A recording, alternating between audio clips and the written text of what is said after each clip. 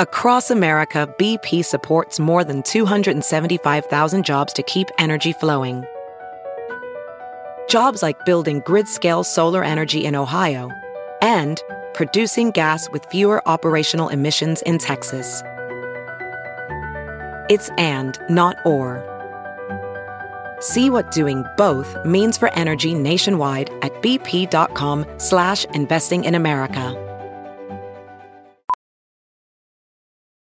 Ophthalmologist Dr. Strauss has seen firsthand how the metaverse is helping surgeons practice the procedures to treat cataracts. Cataracts are the primary cause of avoidable blindness. He works with a virtual reality training platform developed by Fundamental VR and Orbis International to help surgeons develop the muscle memory they need. The result? More confident, capable surgeons. And even more importantly, Patients who can see. explore more stories like Dr. Strauss's at meta.com/metaverseimpact. Welcome back, Redheads, to another episode of the Redheads Book Club. We are here. It is April. Wow, that is so crazy. That's frightening. And that's like 1 year anniversary of when we started doing Zoom episodes a year ago for what was Dana's book, Nothing to See Here, was our first Zoom book club. So it just reminded me of that this time of year. But welcome, everyone. How's everyone doing? We're doing great. Also, it was about 1 year anniversary of when we migrated to 2 books a month. Oh, Yes. Because we had all the time in the world in the queue. That's crazy. That's crazy. Those were good times, and we got some good books out of it. We got 2 Snitches Choices, Those which were so fabulous. were some of the most popular choices that we've had. Truly. So next month is Snitch's Choice, and we will get there when we get there. But this month was Dana's Choice. We read Detransition Baby by Tori Peters, and we have so much to talk about. Dana, once again, hitting us with an amazing book. I loved this book. I hope you share my sentiment because it was one of the most beautifully written, poetic, captivating books I've read in a very, very long time. Like, I couldn't put it down. I found myself laughing. I found myself crying. I found myself dreaming in like the narrative language. It was that impactful. Oh, wow. I loved this book. Oh my God, I'm so glad to hear that. I'm so excited to hear what everyone thinks. Before we get into it all, we need to wish Becky a happy birthday. Happy birthday, Happy Becky. belated, Beck. Ladies, I wasn't expecting this. Thank you so much. How was your birthday? My birthday was phenomenal. And the funniest part about my birthday was the one glaring hole in my birthday plans was Miss Jackie O. Yes. And I can't tell you the amount of feedback that I got being like, so where's Jackie? Oh my God. I forgot to tell you that. Wow. I feel like flattered that people noticed that my absence, but I also just feel bad because I was so excited for your birthday, which was on Saturday. Everyone was celebrating, but it coincided with my trip, and I wound up leaving on Saturday, and I felt really badly about it.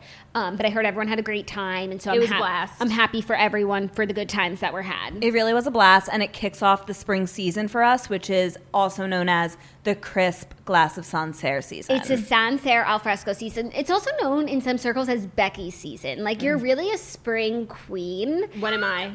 You are summer. You're hot girl summer. No, I'm not. My birthday's in No, spring. it's not about when your birthday is. It's like what season represents your attitude. And for you, it's hot girl summer. Do you want to challenge me on that? Like, No, I'll take it. do you not think like you're always doing something like in Israel or like just being snitchy on a roof somewhere in a bathing suit triangle top? Like, that's you. You are hot girl. You can't argue with that. Yeah, the It's triangle also top really a got me. great position to be in. Yeah, no, I'm not going to argue. I'll take spring, and you take hot girl summer, and we I'll can get walk cold, into the dreary sunset winter. together. I can't wait. Oh, I was going to give you fall because it's like back to school, and that's you wishing you could go back to school, like homecoming weekend. Sharpening my pencils in my Colgate Jax, sweatshirt. your fall, and Dana, your winter. You think? I was going to take 100%. winter because I Jack, love you're literally the last thing from winter. Right, I love a cozy winter vibe. But you're just not winter. And So what am I? I would say fall.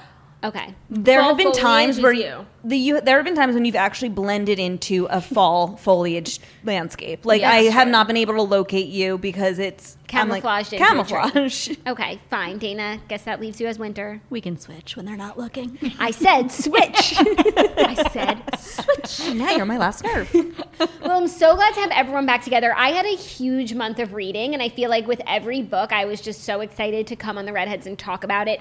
And then with this last book that I read, which was Detransition Baby, I'm so excited to talk about it with the gals. So we have a lot to discuss, and I think that without further ado, we should get right into it. So first, I'm going to give a little summary of the book for anyone who didn't read it. Though if you're listening to this episode without having read the book, I think you should read the book because it speaks for itself. Any summary that or our recap of it will not do it justice.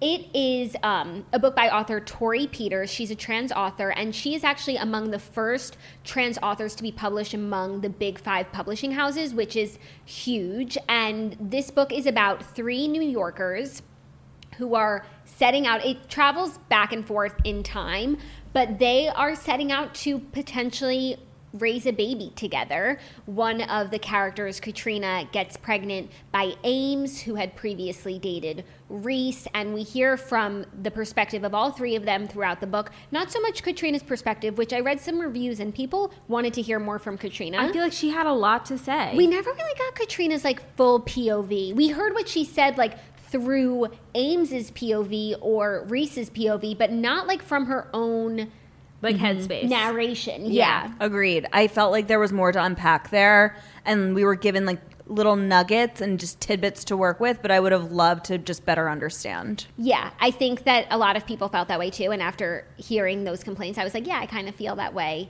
as well. So they are at the outset of thinking of how they want to structure their family. Reese has always wanted to be a mother. Reese is a trans woman, and she never really thought that that would be an opportunity that she could have. And I would say the bulk of the story is told from Reese's perspective. And as a narrator and a woman, she is just so fucking funny and on point and real. And I absolutely loved her personality. And I kind of felt like this was one of those books where Reese sort of represented the author. I felt that way about like Luckiest Girl Alive too, where it's like, yes, this is a fiction novel, but very much based in the author's life experience. Agreed. So by the end of the book, I don't want to spoil it for you guys. The real question is, and it's not a plot-driven book, it's really about like the character development, the interpersonal relationships, and we go back and forth over the course of, I would say, 8 or 10 years. You know how much I love that. Which is Cinch's least favorite I hate that. writing technique. But by the end, it ends on a cliffhanger where they're sitting around talking about whether or not they're going to keep the baby and raise it together, or in what way they're going to raise the baby, or if Katrina will have an abortion. And then it ends with them each contemplating their own sense of parenthood and womanhood. And there's a lot to talk about what we think happened, but for the most part, that is the summary of the book. Like I said, that does not do justice the intricacies and the level of detail that the author went to, but that is the plot of the book. So let's get into our overall thoughts on the book. Dana, we'll start with you because it was a Danish choice. What did you think? Did we like it? What did or didn't we like? I loved it. I absolutely adored it. As you said, the writing was so humorous that I found myself truly laughing out loud at her quips and her wittiness. It was just so raw. And what I loved about the book is it really put me in unfamiliar territory where I didn't know that much about the community, about transgenders, about womanhood. And reading it, I just felt like I was learning and through it growing. And at times when I found myself like, a narrator would say a point, I would agree with it, and then Reese would come in with why it was problematic or her view on it. I'd be like, oh my God, you're right. Like, I would have never seen it that way. Yeah. And now that you're expressing it as such, like, I'm learning even more, and I thought I had already learned from the previous statement from Ames. So it was just this, like, cat and mouse growing experience. And reading the synopsis, I thought I was in for, like, this juicy love triangle where Ames got his boss pregnant and wants his ex-girlfriend to help raise the baby. And as you mentioned, even though that was the plot, it was so character and interpersonal relationship driven and so literary that it was a nice kind of juxtaposition to have this juicy plot. But really what made the book beautiful was the writing. Yeah, I totally agree. And I felt similarly throughout reading it. Bex, what did you think? No, Dana, I think you really perfectly captured that. I loved how layered the book was, and overall, I thought it was a phenomenal read. I was obsessed with how well written it was. I just was learning so much about every possible topic. I was learning new vocabulary. I was learning so much about a community that I didn't know a ton about. I was just learning about dynamics and relationships and personalities. I liked the format of the book. I liked how it felt like there were 10 different stories within a larger story. And that captured me. Like, at no point did I even know where I was in terms of progress towards the end. I was like, how much more is there? No, I felt that way at some points. I didn't know where I was in terms of the narrator at the time is going on a tangent, and then that tangent took us on a tangent. And I forget what setting we're in, what is the physical setting that this thought process is happening in, what part of the book are we even at, because we're 4 tangents deep. And I remember when Katrina finally met Reese, I looked down, it was 60% through the book. I was like, oh my God, I am so lost in the story. I don't even feel like we need to get the show on the road at all. Yeah, definitely. Snitch, what did you think? I feel like all of these things that we're saying about the going back and forth and the time changes. It's triggering me because that is my least favorite thing about a book. And I've said that time and time again. I just hate when I'm into a chapter and I'm like, okay, great. What happens next? And then all of a sudden I'm time traveling. Yeah. And that is just, it's just my least favorite plot device, form of writing.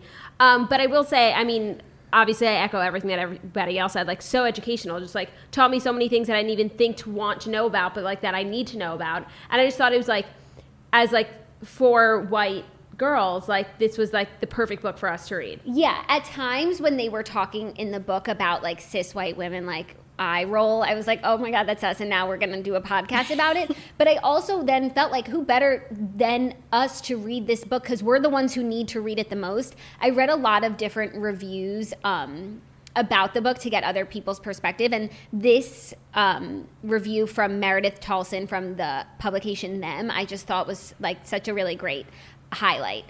She says, Peter's major innovation is not to sanitize trans lives for vanilla cis digestion, but to compel cis readers to see gender transition through the metaphorical birth canal of a pregnancy. Rather than seeing a trans world through their cis lens, Peters makes cis readers see a cis world through a trans lens. Yeah. Love that. In the process, she destabilizes cis assumptions in a way that neatly complements Ames's detransition, the way he is forced to occupy a cis world as a faux cis person, even though he's trans. And I just felt like that really summed up what I took away from the book in so many ways.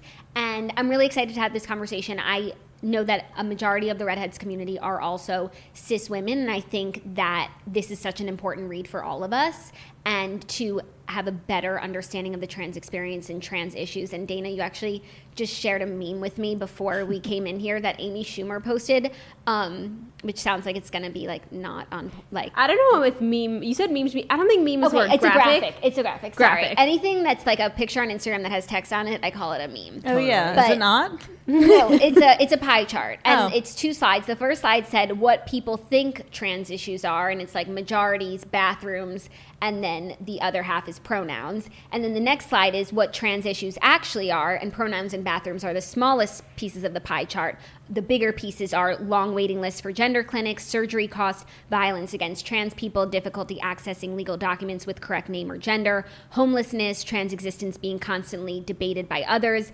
inaccessible mental health care, uneducated medical professionals. And I feel like those 2 graphics really summed up a lot of what I took away from the book, the intricacies of the trans experience and issues that trans men and women deal with that we don't even think to know about. It's interesting you said that, because what I've been reading a lot is that detransitioning is very controversial in the transgender community, because people tend to weaponize that as attempting to delegitimize people's authenticity with feeling like a woman if they detransition. And what I read a lot of the author's commentary is, she said, that is such a small part of everything, and I wanted it to be in the book also a small part of Ames's general experience. It is a distraction to the major issues that transgenders face, as you just read in the pie chart. And it shows that transgenders, like all humans, can also be flawed, and it doesn't represent their entire personality if they do one thing that might be controversial to someone else.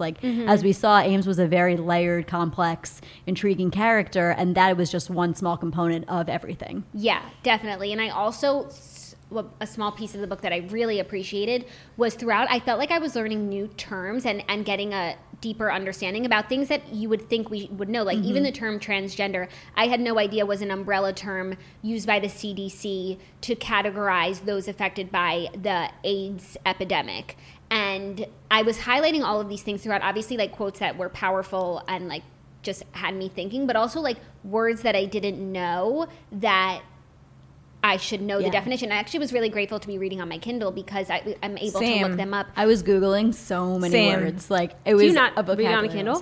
I don't. But I did not know how to do it. I read it on my phone. You just hold it down. I read it on my phone, so I like. You can still hold it down on your phone and then press define. If you see my recent Google searches, it's all the definitions of words I just learned. There was one word I thought I highlighted it, but maybe I didn't. That is like a medical term from when you transition from being status negative to status positive, and I didn't know the word. It came up like twice in the book, and I was just like, that's a word that I should know. I looked that up too. Yeah. Me too. Oh, that's so funny. Before we get into everything, I need to let you know that today's episode is brought to you by Masterclass. I am obsessed with Masterclass. I am so excited that it's the sponsor of today's show. I've been using Masterclass for over 1.5 years. Not only do I use it for myself, but I've also gifted it to others, and it makes for the most amazing gift.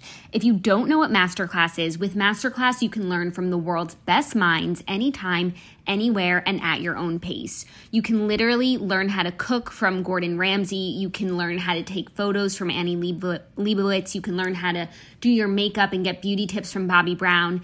Masterclass harnesses the experts in every field, and you get to learn directly from the experts. When I gifted it to someone else, I gifted it to an actor, and there are filmmaking classes by Martin Scorsese. There are acting classes by Natalie Portman. Like, it is so sickening. It's an amazing company enterprise, and I think that readers and Redhead listeners will love it. So I highly recommend you check it out. Get unlimited access to every masterclass, and as a Redhead listener, you get 15% off an annual membership. Go to masterclass.com/book. That's masterclass.com/book for 15% off Masterclass. I personally have loved taking some of the business courses. Bob Iger teaches a business course that is so fantastic. I think you guys will love it. Check it out at masterclass.com/book for 15% off. It's an amazing deal, an amazing platform. I think you guys are going to love it. Okay, well, let's get into the DBQs. The book is dedicated to divorced cis women who, like Peters herself, had to face starting their life over without either reinvesting in the illusions from the past or growing bitter about the future. What did you think of the connection Peters made between the trans experience and divorce? Ooh. I thought it spoke to a hard question. Really important message in the whole book, which is I think we're all more alike than we are different. I had the same takeaway. Really? Yeah. I feel like, so Reese spends a lot of time in the book highlighting how the transgender experience is unique. And one scene that stood out to me was when Katrina, she got the book for her mom and for Reese to read, and it talked about how non-biological mothers can be treated as mothers and how others can make more of an effort to like better understand those dynamics. And Reese was torn between like gratitude that Katrina went out of her way to want to learn about it, but also frustration. The book was written by cis lesbians who she thought didn't understand transgenders as perfectly. So the book was just like fraught with how much non-transgenders might not understand the trans world, but it equally painted the picture of how alike we are in so many ways. And using divorced cis women to highlight that, I thought was a nice vehicle. I totally agree. I totally agree too. I walked away with a different interpretation that your life can be seemingly going one direction and then go another in like not an uprooted sense, but maybe perhaps that way. And I don't know, I was just like seeing some parallels there. Mm-hmm. But I don't know, I kind of liked your No, I like that too, how it's like, I feel like the parallel that she kept drawing between the divorced cis women and herself was that, okay, like we can't totally reject our past or we'll never move forward with somebody else again. And we also have to embrace a future that's different. And that's different from like what we thought we knew. Yes. Right. And well, that's also what Katrina was saying like towards the end of the book, when she was like saying to her friends that she's like queer. She was like, there was always something missing in my relationship. I forget her husband's name. David? I don't know. I think it was Danny. I think it was Danny. And she was like, and it was that. So it's like she never would have thought that when she was in the relationship with him, but then like coming out of it and then like meeting Reese and being with Ames, like I think taught her like that there's like your future might actually be different than what your past was. Yeah. I also was reading, I think it was an Oprah magazine article with the author, and she talks about how when she started writing the novel, she found herself trying to reconcile what she assumed were two different audiences for the book, cis women and trans women. But as she continued creating, she began considering what it's like to be divorced in one's 30s, which she too had gone through, and the similarities between that experience and gender transition. She said divorce is a transition story, which is an interesting way to think about it. And when she explains like that, I'm like, yes, but that's definitely not what I would have thought at the outset of the book. Yeah. Who was the celebrity where this quote first arose at the GLAAD Awards when she was like, I hope they're divorced? And Katrina was like, why do you hope they're divorced? And that's when she was like, because it's so much more interesting than a divorced woman. I feel like you would Sarah appreciate Jessica Parker. Yeah. And Matthew Broderick. I really liked how the author used real celebrities. Yes. Even Yes. they use celebrities as anecdotes, like Sarah Jessica Parker at the GLAAD Awards. But even when Reese was talking about her experience with certain celebrities, there was even a director, and I'm like, I'm assuming this is like a fake person. But then I clicked him, and like there was a Wikipedia that he was like a film director, and I'm like, oh my god, I wonder if those are rooted in real experiences with these people. And Zach Morris from Saved by the Yeah. Bell. Yes, that was a good one. And the punk band, the artist who wrote the book, she was like in a band, and I searched her, and she's that was real? a real woman in the band, and so I was like, wow. And that Did was a she real album? I think so. I there need were to so many confirm. Sex in the City references too. Oh, I want to talk about the Yes. Sex in the City Yeah. Me too. theory, because Reese has a theory, and I also really liked how Reese, on the one hand, like had all of these life theories that she sort of abides by and like can categorize different people based on her theories that she has, but also like self-aware enough to realize like that these theories, like sometimes they're Yes. not totally on At the point. end of the book, when Ames was trying to justify having a new family and doing all that and comparing it to her Sex in the City theories, and she was like, wait, why are you listening to my theories? Like, I don't know what I'm talking about. Like, she was very self-aware, but also her theories were pretty spot on, so she just had that perfect balance. Yes, she talks about the four paths that women can take can be summed up by Sex in the City. They're the options represented by the story arcs of the four female characters of Sex in the City. Find a partner and be a Charlotte. Have a career and be a Samantha. Have a baby and be a Miranda. Or finally, express oneself in art or writing and be a Carrie. She says, every generation of women reinvented this formula over and over. Reese believed, blending it and twisting it, but never quite escaping it. Interesting, yeah. Right? You don't even, I never even considered that. Yeah. I loved all the celebrity pop culture references Yeah. dribbled into a book that was also so deep. Yes, totally. So layered. Okay, next question. In the transgender community, detransitioning is often something that is weaponized against trans people, a way of delegitimizing the authenticity of feeling like you were born in the wrong body. What was the reason that Ames detransitioned, and how did this color your understanding of the community at large? Well, he didn't detransition because he didn't believe that he was born in the wrong body. He just was tired of being a trans woman, like, in this society. Like, he was tired of getting beaten up. Like, he didn't do it because he didn't feel like that was who he was. He did it because he wanted to live an easier life. Yeah, Ames says, quote, I got sick of living as trans. I got to a point where I thought I didn't need to put up with the bullshit of gender in order to satisfy my sense of myself. I am trans, but I don't need to do trans. I wrote that exact quote down too because I thought it really encapsulated this fallacy that people think if someone detransitions, it means they want to become back into the original biological sex that they were given at birth, when it has really very, very little, if nothing, to do with that at all. It's just they are struggling with the gravity of how the hardship of transitioning and all that, the prejudice and stuff And how that the comes world with it. looks Yes. at trans people. I think and he treats said trans people. he cited two reasons. He's like, one, I felt like I couldn't satisfy the woman I was with adequately, and two, I got beat up in a park, and that was the last straw. Yeah, and then later in the book, Ames is, I think it's either he's talking to Reese about it or just thinking about it, and it's this interesting dynamic of Ames is telling Reese that he wanted to be more like the men that Reese seemed to be attracted to. Right. And so it was very much a complex situation, and I think that the book is so great because it takes the time to go through every single layer of the different emotions and feelings that the characters are going through to the point where the reader can understand. I totally agree. And I also appreciate that I went into the story thinking one thing about the rationale behind Ames' detransition.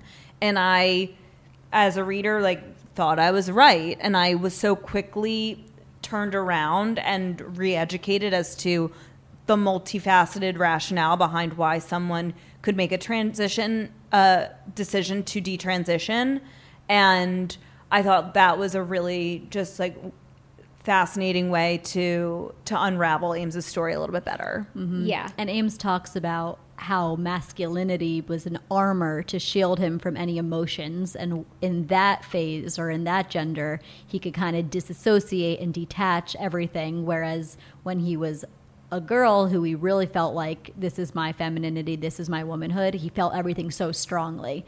So detransitioning was a way to almost hide from all of the world's feelings that he couldn't handle. But it continues to be such a complicated topic because I remember after Ames and Reese had not connected in so long, they get together. I forget if it's in person or over the phone, but they were chatting and Reese was like, girl, you wish. Mm-hmm. And it was like a That's So Raven moment for Ames, who was like, it was the most comforting thing to hear. It was like almost like a drug hearing Reese say, girl, you wish, because it was like such a familiar, comforting language for him to be associated with again. And you can tell that like what a complicated world that Ames lives in, that he detransitioned but still feels such a certain way about his community and about the people that he loves so much and everything. Yeah. And I like how Reese recounted a conversation she once had with an elderly person when she told them she was transgender and they commented, your life must be so hard. She was like, no, I chose this. I want to be this. This is my choice. And I thought that was really poignant of like, no, I am making a very conscious choice that I want to live this way because it is not as hard as the other way. Mm-hmm. Yeah. Wow.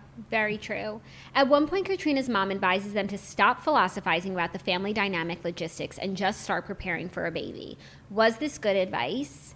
Yeah, because it's like you can talk about something and as much as you want, but like until it's actually happening, like there's nothing that you can really do. Yeah, and also like you can worry about what things are going to look like in 10 years from now, but if you haven't figured out what they're going to look like 10 days from now, then how are you even going to get to that 10th year? So I just think it's like, you know, tackle what's right in front of you. I think in general that's always good advice, and it's like my favorite song from Frozen 2, do the next right thing.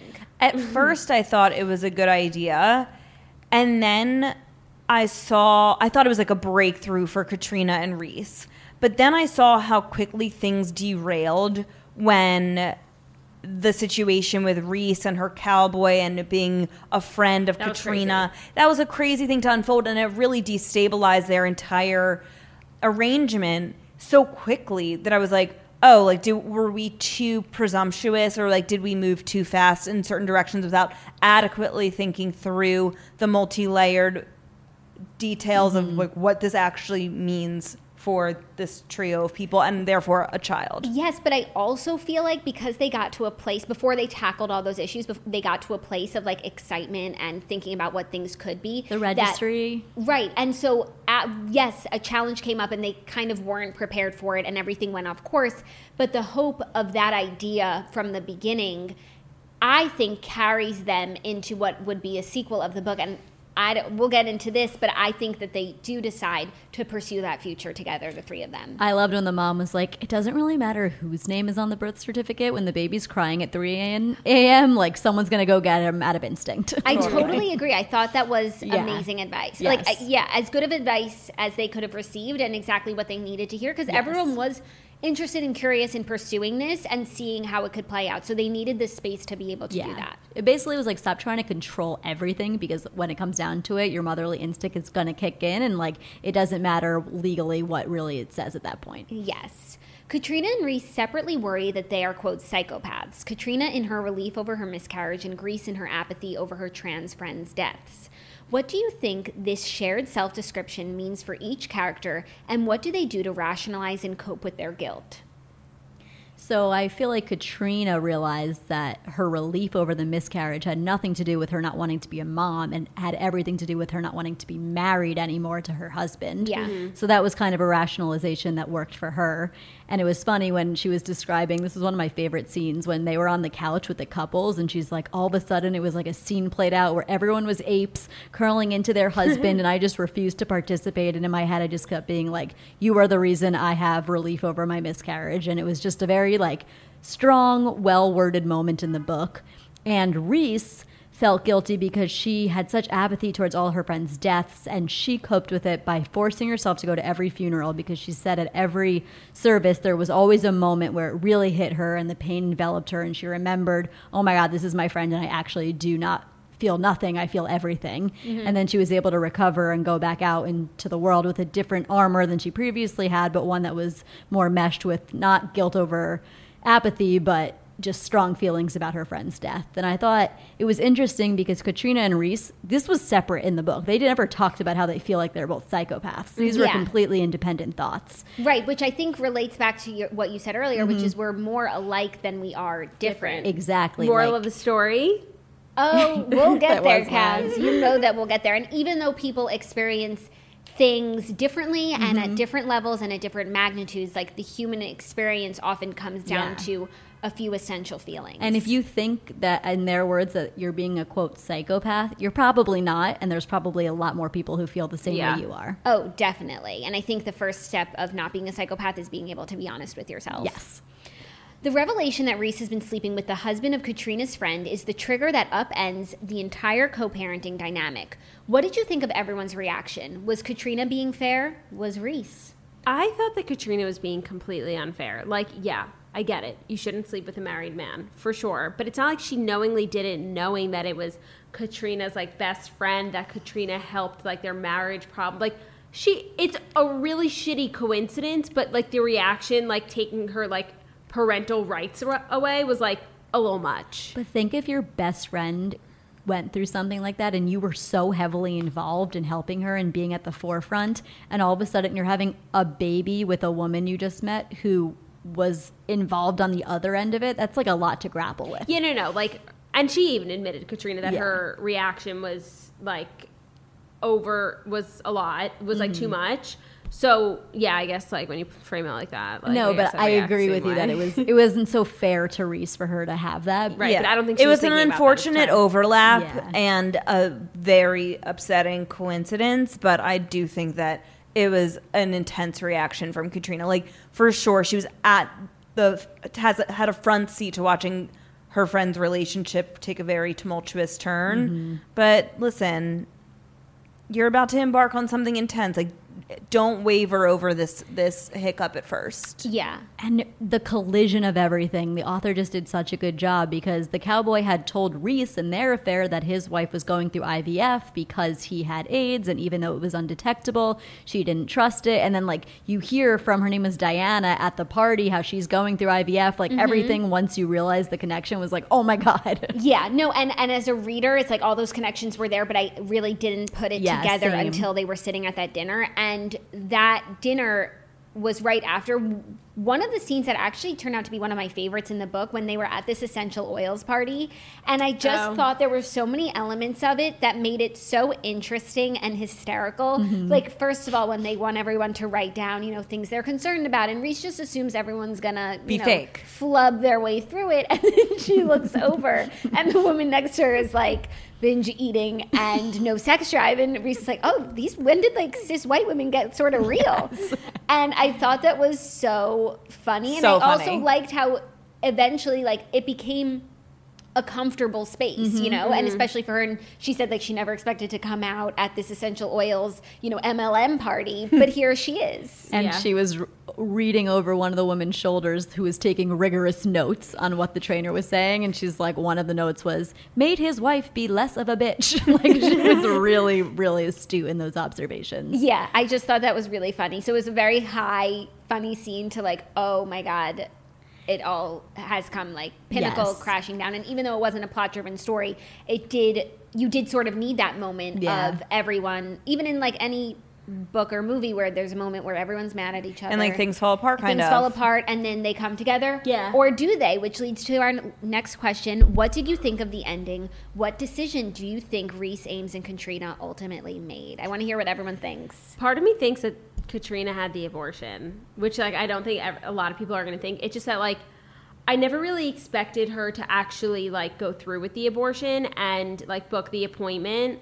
Whereas it's like now I think that like as much as Reese and Katrina like want to be mothers, like I think that maybe they like come to the realization that like this might just not work.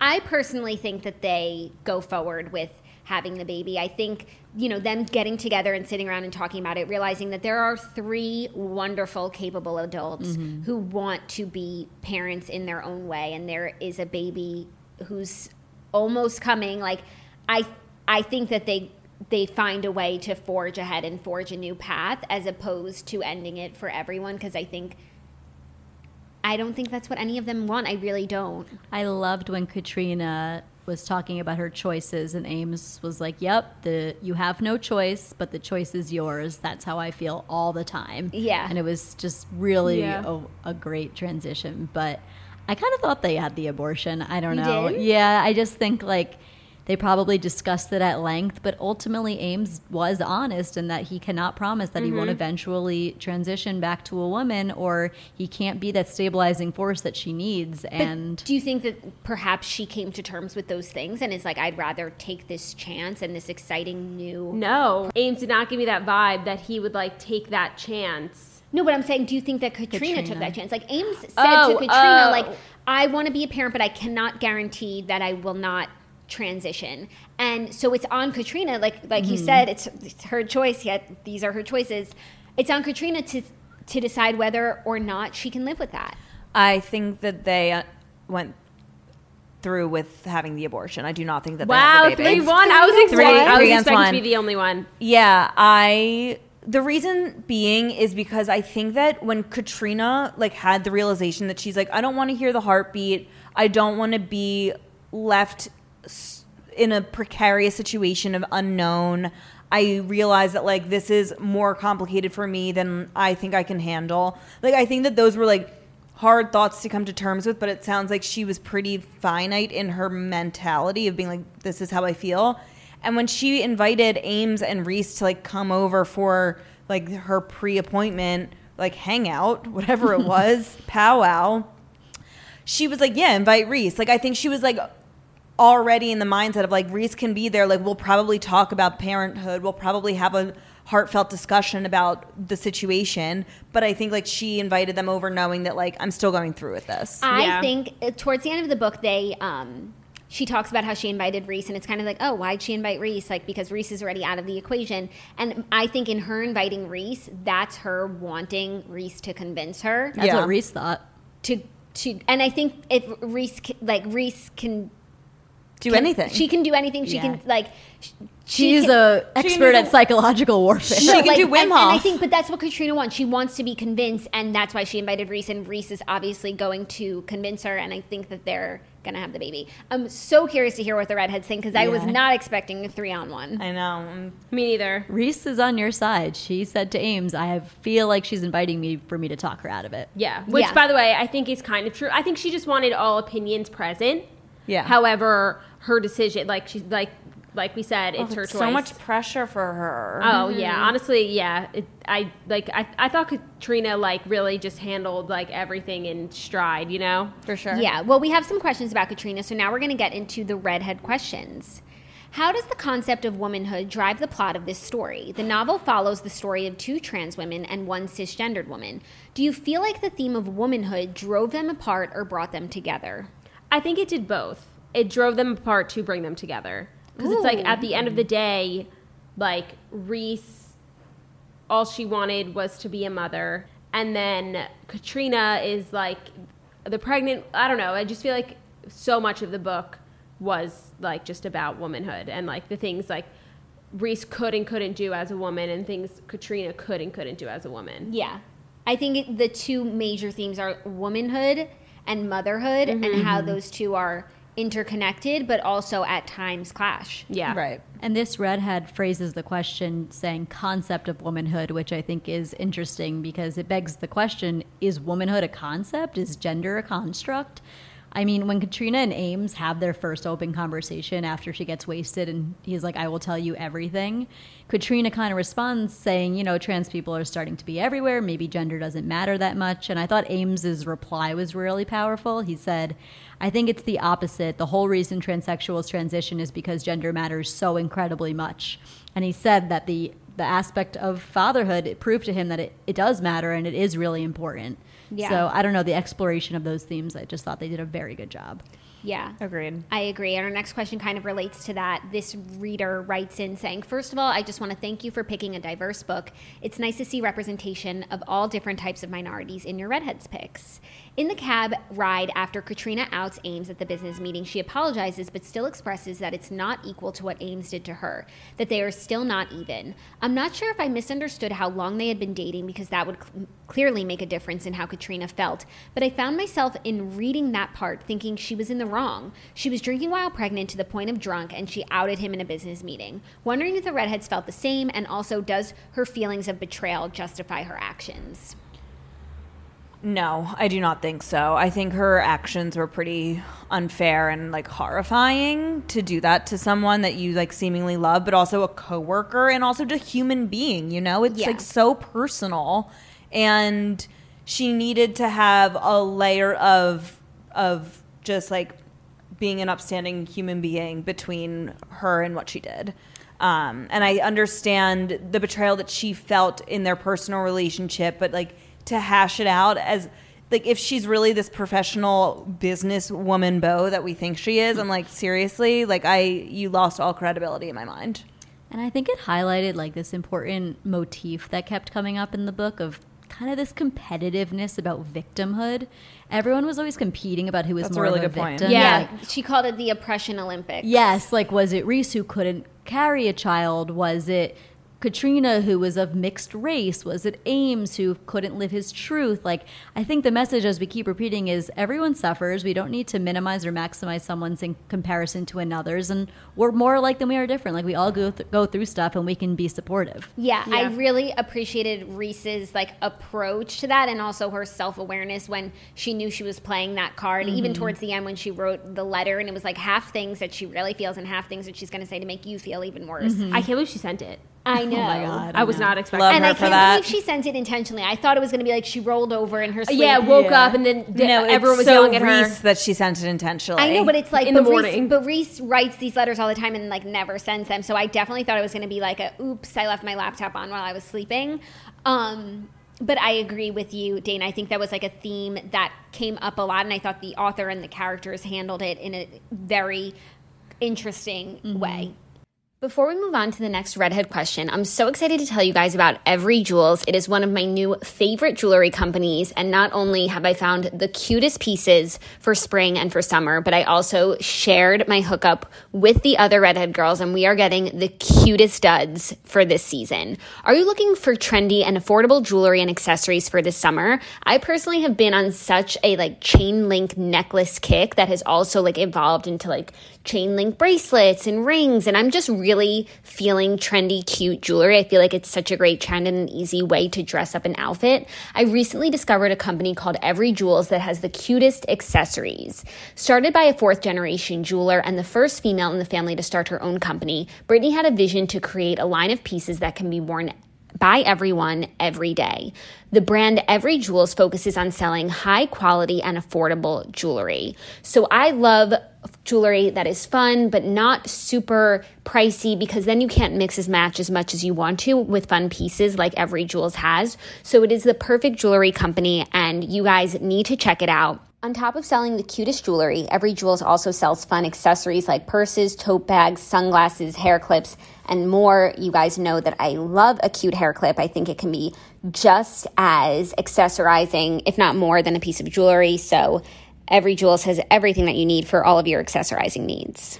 Check out their newest pieces at everyjewels.com and use code REDHEADS10 at checkout for 10% off your order. That's everyjewels.com with code REDHEADS10 at checkout for 10% off your order. Just a reminder that Redheads is spelled READHEADS. So check it out, enjoy it. Me and the gals are going to be wearing all of our Every Jewels all summer long, and I'm just so obsessed. So let's get into the redhead questions. Next reader writes, I thought one of the most powerful moments of the book was when Katrina asked Reese why she wanted to be a mom, and her response was that, so no one ever asks me that question again. I thought this symbolized how trans women's decisions to be a mom is always questioned, but no one would ask a cis woman why they want to be a mom because it is just assumed to be part of their natural makeup as a woman. Did you find this moment powerful? What other moments in the book stood out to you?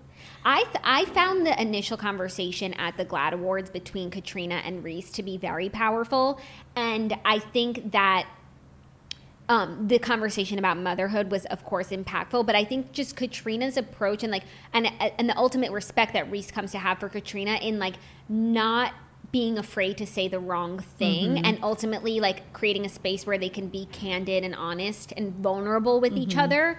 I think that the initial conversation that they had really created a space for them to have a genuine relationship, and ultimately, and you know, my version of events of what happens, like a great co-parenting relationship, because Katrina's able to like ask questions without, and I think Reese was also perfectly receptive to that, and ultimately had a lot of respect for Katrina for being that type of person. And I actually loved Katrina's response to that, to Reese's answer, which was, my question wasn't asking why this is hard. My question is, tell me why you specifically, Reese, want to have a baby. And Reese did admit that she kind of dodged the question. And I wish she had spoken what was going on in her internal monologue, which she dubbed as she thought too simplistic to be adequate enough. But I thought it was more than adequate when she was saying her reasons were she loves the smell of babies, and she likes to hold children, and she likes to rock a baby and communicate with her body. Like, she didn't tell Katrina that was why she wanted to be a mom, but she should have, because I thought those were great. Yeah, when she talked about the ice skating growing up and the friend's mom who really took her in and made her feel so special. And those are like, I don't remember if she said that out loud or if it was just her inner monologue, but by the end of those passages, I mean, there was no question left. Right. But I also feel like that exchange between the two of them, it's like what you said, this cat and mouse game of understanding, where it's like Katrina would ask a question, and I'm like, good question, and then Reese would give her an answer, and I'm like, and I understand Reese's answer, and then Katrina would challenge her on that, and I'm like, good challenge. Yes. And so the conversations were layered, and it wasn't just like, you're right, you're wrong. It's like, let's talk about it. Yeah, it was like a chess game. Yeah, it's true, but not in a competitive way. And like the ultimate goal was just like achieving understanding of one another, which I think is a great lesson. Period. And when Reese retorted, being like, no one asks cis people why they want to be a mother. If anything, they say, why don't you want to be a mother? And Katrina was like, actually, like, I think we come from different places. My mom, who was an Asian woman, all the time was given pressure to not have children of a mixed race. So I think you're actually conflating like cis women right now, because no, that's not entirely true. Like, sometimes women are faulted for having children if people think they shouldn't. Yeah, totally true. It was such a fair point and such an interesting angle that I had not personally given a ton of thought to thinking about in the past. Same. Okay, our next question. Hi, Redheads. In the last chapter, Ames compares his body before transitioning to a good dog that was eventually lost when Amy transitioned. When Ames detransitioned, he says he didn't get his dog back. Why does Ames use this good dog analogy, and why do you think he couldn't get the dog back after detransitioning? So the good dog metaphor was when Ames was living as a man. He had this symbolic dog that was kind of this outlet or intermediary for him to put all of his pain on. And then he said when he transitioned to Amy as a woman, the dog was gone because he was so in tune, head matched body parts. Yeah. It no longer needed this external source when he was having sex with someone. He didn't need to think about something else. She was finally a woman and living her truth. And when she detransitioned back to Ames as a man, that dog was no longer there. And I don't know, I think it speaks to how he just numbed himself after he became a man again, because as we talked about, his armor prevented him from feeling any pain, but it also prevented him from feeling any joy. And that dog symbol when he was younger that he used to put that pain on, it was no longer there because he was just kind of so dissociated from everything. I fully misinterpreted that. It was when they were at the batting cages, and I was like, oh, pre-transition, he was like strong and just athletic and like youthful, like doing his thing at the batting cages. And then perhaps the hormones, when Ames transitioned to Amy, impacted his athletic ability. You thought it as physical, and I sure Dana did. thought about it as emotional. I thought about it. I had to read it a few times. It was. I go with Dana on this one. I'm going with Dana. I always defer to Dana. Yeah, but it was very I did confusing. think of it as physical first, too. Yeah. No, Yeah. I'm glad that we're talking about it now because I missed a step. And this dog pet motif was prevalent. I don't know if you remember when he was talking about losing his virginity for the first time. He was able to do it because he pictured himself as a pet. He used the word pet of Denise. I don't remember her name. Delilah. Delilah. Delia. Delia. Yeah, and that dissociation strategy where he would picture himself almost as Delia being the woman involved, I just think it was so tied into the psychological underpinning of how to confront being in the wrong body. Yeah. He also talks about the juvenile elephants. Like that's another instance of him bringing kind of like animals into the equation. Oh, wow. I never put all of those pieces together, but I did think that the tangent of juvenile elephants was so like poignant, informative, and also like the perfect analogy to sum up what he was trying to say. 100%. I thought it was like one of the most interesting takeaways, not from the book. Like there was so much interesting in the book, but like it really blew my mind, that analogy. Yeah. Our final Redheads question, similar to the one before about Ames. When Amy detransitions to a man, he changes his name to Ames rather than going back to his original name, James. My question is, if he were to transition back to a woman, do you think he would change his name back to Amy or pick a completely new name? Ooh. I think he would pick a completely new name. I think he would too. Yeah. Oh, wow. I think he'd go back to Amy. I think he would go back to Amy too. Because I Iris, love a little difference of opinion. I know. Iris said like he couldn't bear to go back to James when he became a man again, so he picked Ames. I don't think he would feel similarly going back to a woman. It would not be he couldn't bear it. He would be embracing of it. Maybe it's a variation because it goes James, Amy, Ames. So it's like all still the same, but it's like it's a new like chapter. But Yes. I think Amy was such a broken version of herself by the time that she decided to become Ames that reverting back to Amy might be a disservice. That's true. And also she might just want like a fresh might start. yeah, it might hold a lot of baggage that a retransition might not warrant. Yeah. Interesting. I'm going to stick to my original opinion, which is that So you like Dana more?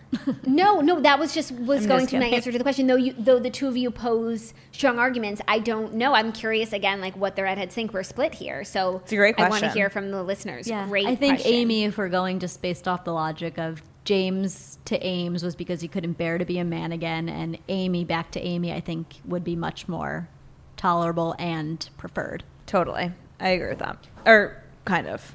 I hear you. Yes. I see you. I feel you. Great. So now it is time for the moral of the story. I feel like throughout our discussion, a lot of morals have come up. Who wants to take a stab at it first? I think I'll just repeat what I've been saying, which is we're more alike than we are different. I'm going to echo that. Yeah. Because it's right.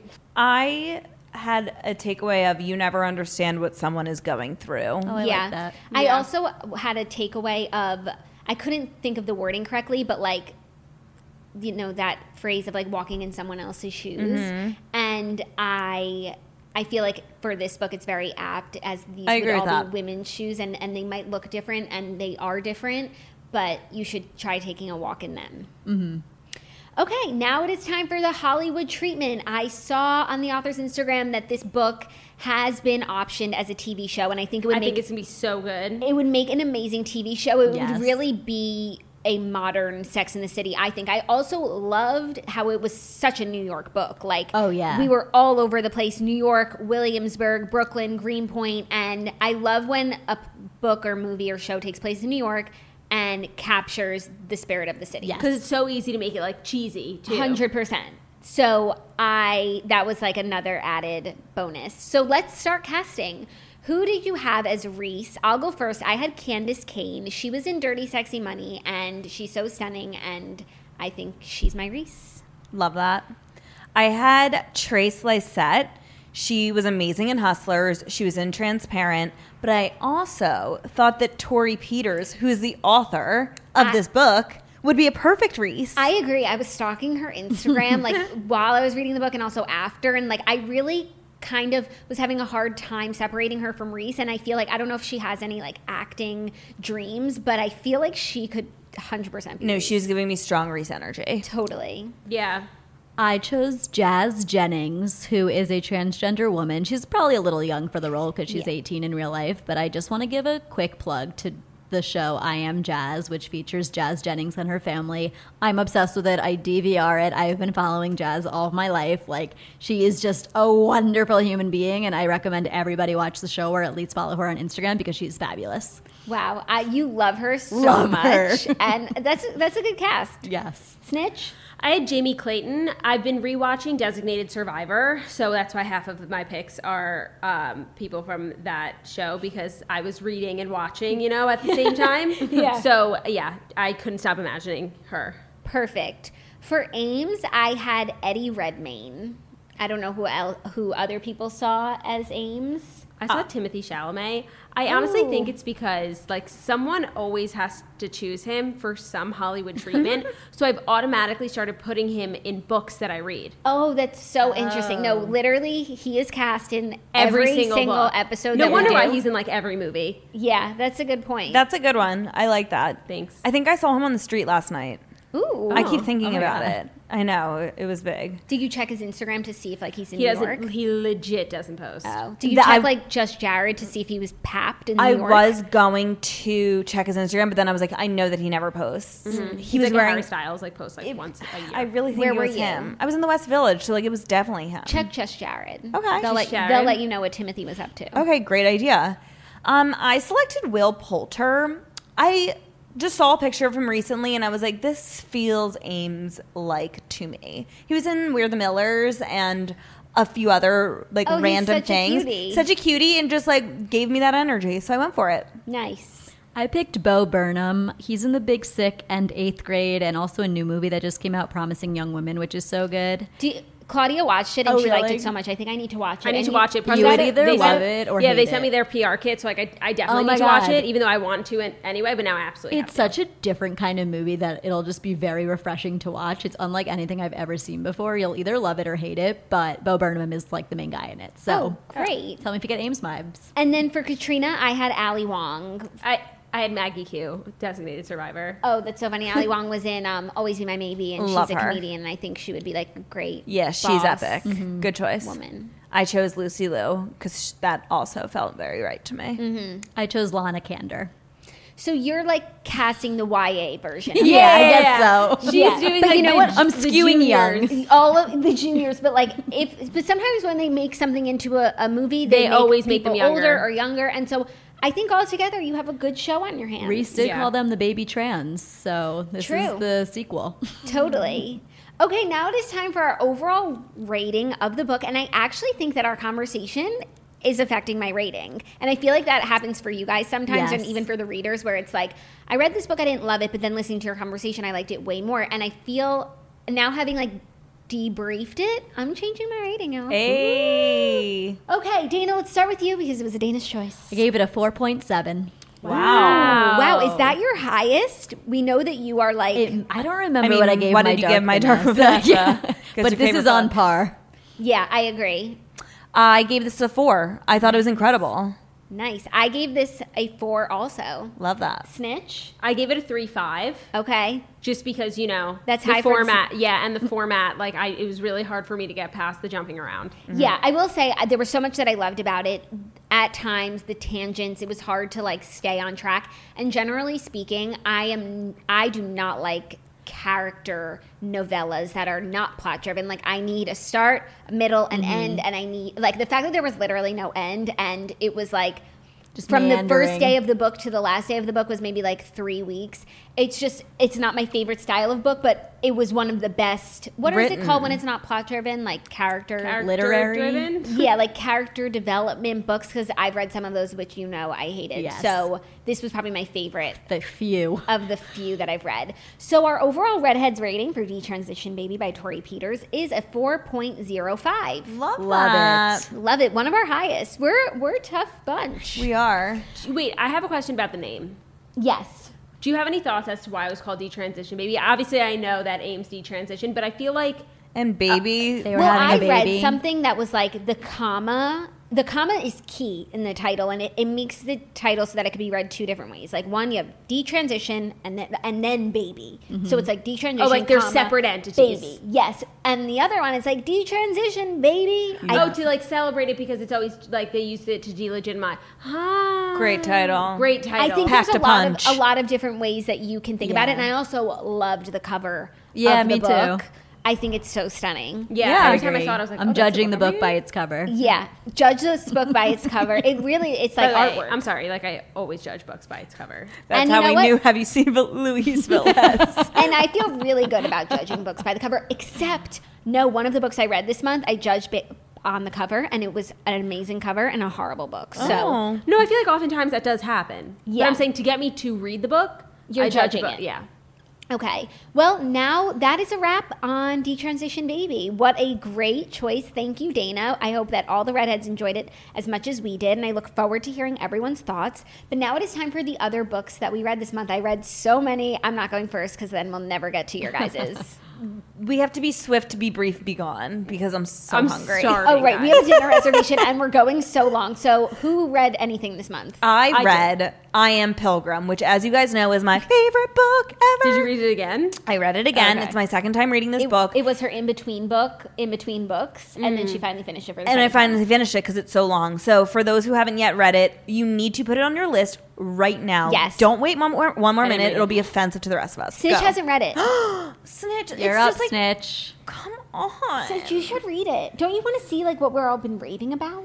I guess, but I did that with Luckiest Girl Alive. Don't you want to do something good for me? Never mind. I don't want to. For you, I would do it if you framed it like that, not like see what we're all talking Oh, about. that's so nice. I don't want to feel Snitch's wrath when she doesn't like it, and it's really long. So you know what? I'm out. Forget right, it. all right. Okay, I read An American Marriage by So good. Tayari Jones. I liked it. I just found a lot of the characters like so annoying, and so like there was nobody that like. Don't listen to her, audience. It is an amazing book. I just like. I don't know. It just wasn't for me, but an interesting read, like nevertheless. And what I don't know if you guys know this, but Snitch is actually cheating on us and doing another book club. I now. did know I already that. did it. You did it? How'd it go?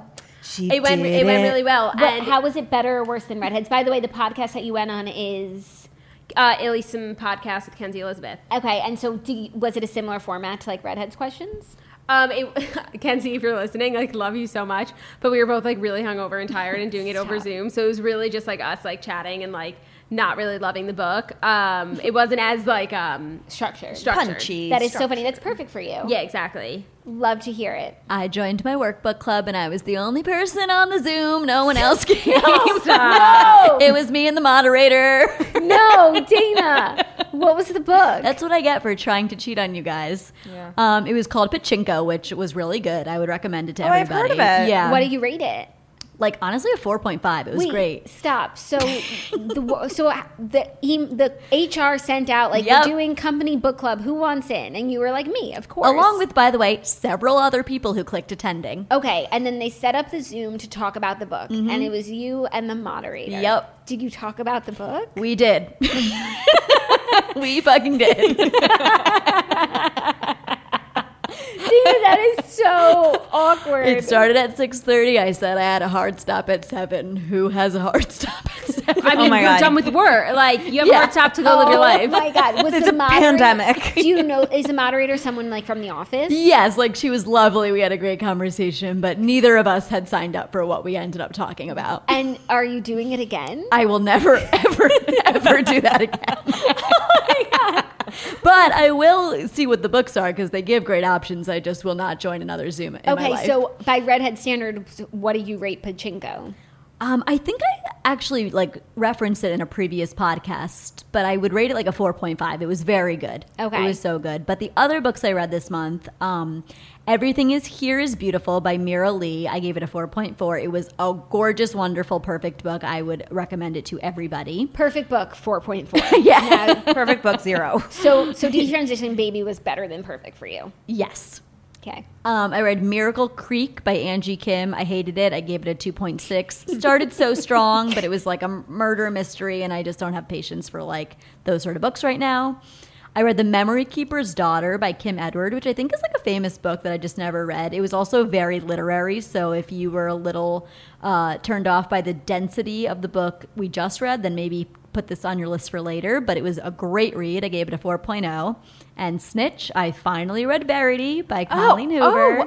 What'd you think? It was great. It was a little corny for me, but that didn't stop me from plowing through it. I finished it in 24 hours. Are you team manuscript or team what do letter? you think the truth is? I think the truth is that she did not actually do any of the things in the fake autobiography. At the end. Like, you don't believe that last-ditch effort at the end? No, I believe the last letter. It was a writing exercise? Yes, I believe it was a writing What? exercise. Yes. Nobody thinks that. I do. In my heart of hearts, I do, but I can't live with that. Right. So I I'm can't like, remember. it doesn't matter. Put it away. Never Yes, think about I would it. rather believe the other because it would just be a nice, neat bow to tie the story up. But in my heart, I fully think it was a writing exercise. Wow. And that she wasn't actually like... Evil bitch. She yeah. just wrote everything through that lens. I think she was an just- easy way to find out would be to ask that editor that she was having dinner with when her husband was not paying attention, and ask the editor if she made that suggestion to her. Yeah. I read this book over a year ago. I had Jackie fucking remember that. Yeah. Like, I But it was a I don't really remember good their book. I names. understand the Colleen Hoover hype. Like, she definitely writes great Claudia's books. reading Colleen Hoover now, and she's on a tear. She's loving it. Oh like, my she keeps God. calling me. She's like, oh my God, I'm fucking obsessed. Although I could not handle, like, it doesn't matter anyway. I'm never going to agree to this. 5 seconds later, I agreed. It doesn't matter anyway. I'm not staying in his house for more than a day. I stayed for a month. Like, those kinds of... Also, the beginning of that book came back to me the other day because I was like crossing the street and there was a truck, and I was like, remember in the beginning of Verity when someone's like skull gets crushed by a truck? Like, that was unnecessary. Yeah, that was totally. crazy. I thought that was going to be the whole book. Yeah. I never talked about it again. And then, of course, like the person who helps her in the bathroom, like, Fine. blah, blah, Couldn't blah. she just like maybe almost get hit by a bike and he takes That's her to like see the if she's Colleen okay? Hoover of it, Got you it. know? The Colleen Hoover way. Okay, here I go. You guys, Away I had we such go. a big month because I went on like 2 mini vacations where I just read. So, first book I read, you guys inspired me last month, The Girl on the Train. So good. So good. I gave it a 4, like great thriller vibes. It wasn't until the end-ish where I started to piece together what had happened. So good. And I do intend to watch the movie, but I just want to space it out because I don't want one thing to make me hate the other. Then I read The Da Vinci Code. Amazing.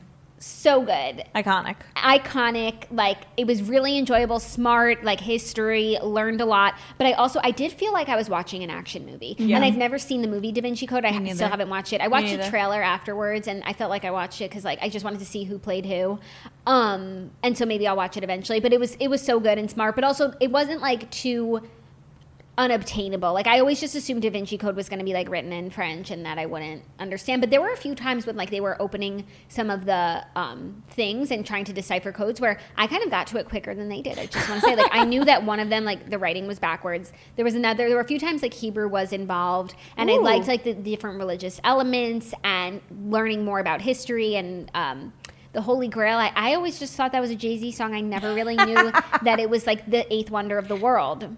Now you have to read Angels and Demons. Yeah. I know. I'm going to space everything out. I gave Da Vinci Code a 5. Wow. Amazing. Then, and I have to blame someone in the Redheads book for this next error. I read this book called The Editor. Someone posted in the Redheads I thought you were saying amongst us. I was like, wasn't me. No. Someone posted in the Redheads Facebook group a bunch of books that they were selling, and I read a lot of them and I liked them, and then I saw this one called The Editor with a cartoon of Jackie O on the cover.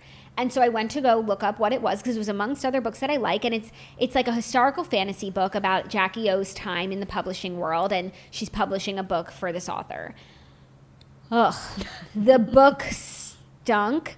I actually think that maybe Dana would like it, but I don't want to waste your time if you don't. I just would want like to get your opinion on it because it was so verbose, like the colors of the trees and Cape Cod. Like I do like that. I know. So and also it it was from a male's perspective, which I'm starting to realize, like, I mostly read books by women, and it has to be Da Vinci Code or I Am Pilgrim. Yeah. If You might I'm like gonna John switch. Grisham.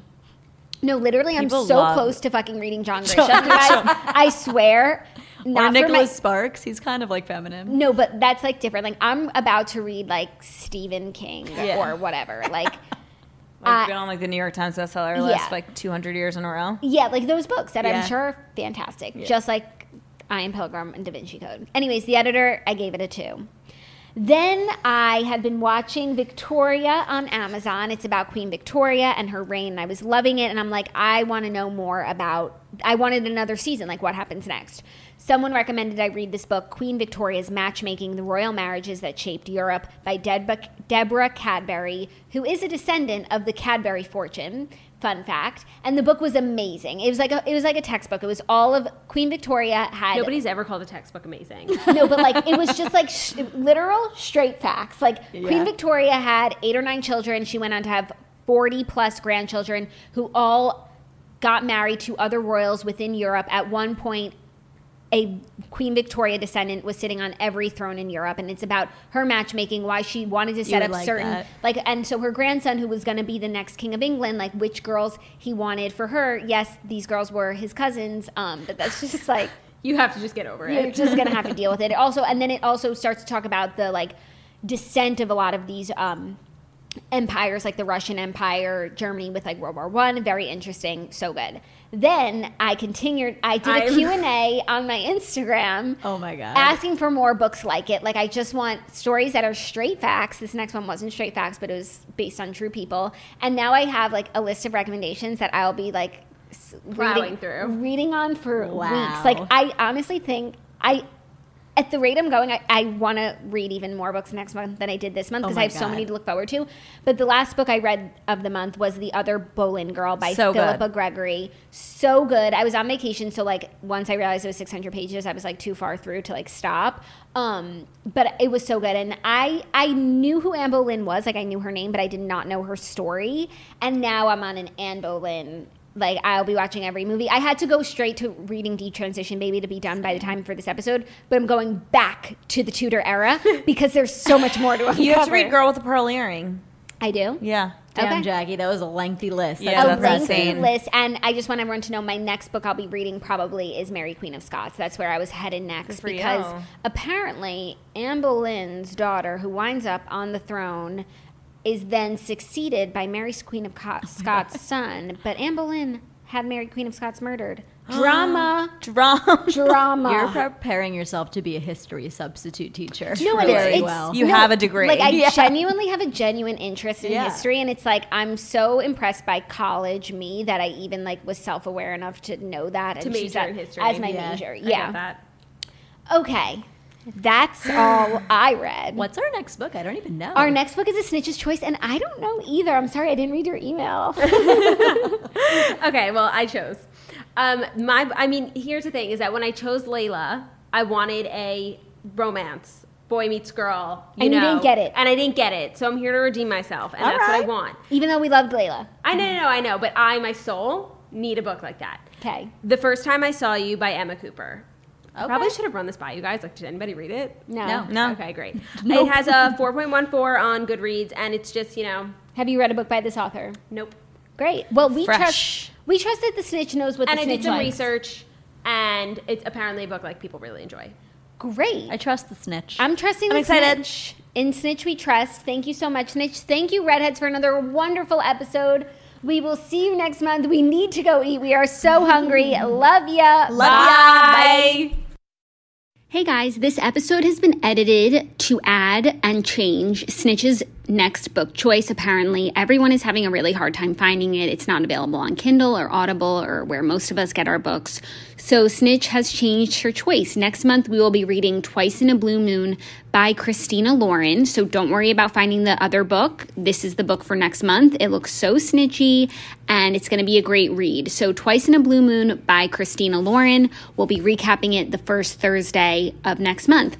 Also, while I'm issuing a correction, I just want to say towards the end of the episode, I got a little winded and I said that Anne Boleyn was responsible for murdering Mary, Queen of Scots, but it was actually Anne Boleyn's daughter, Queen Elizabeth, who had Mary, Queen of Scots, killed. I don't know if anyone like cared or it bothered them that I said it wrong, but it bothered me. So since I'm here recording something else, just wanted to correct that.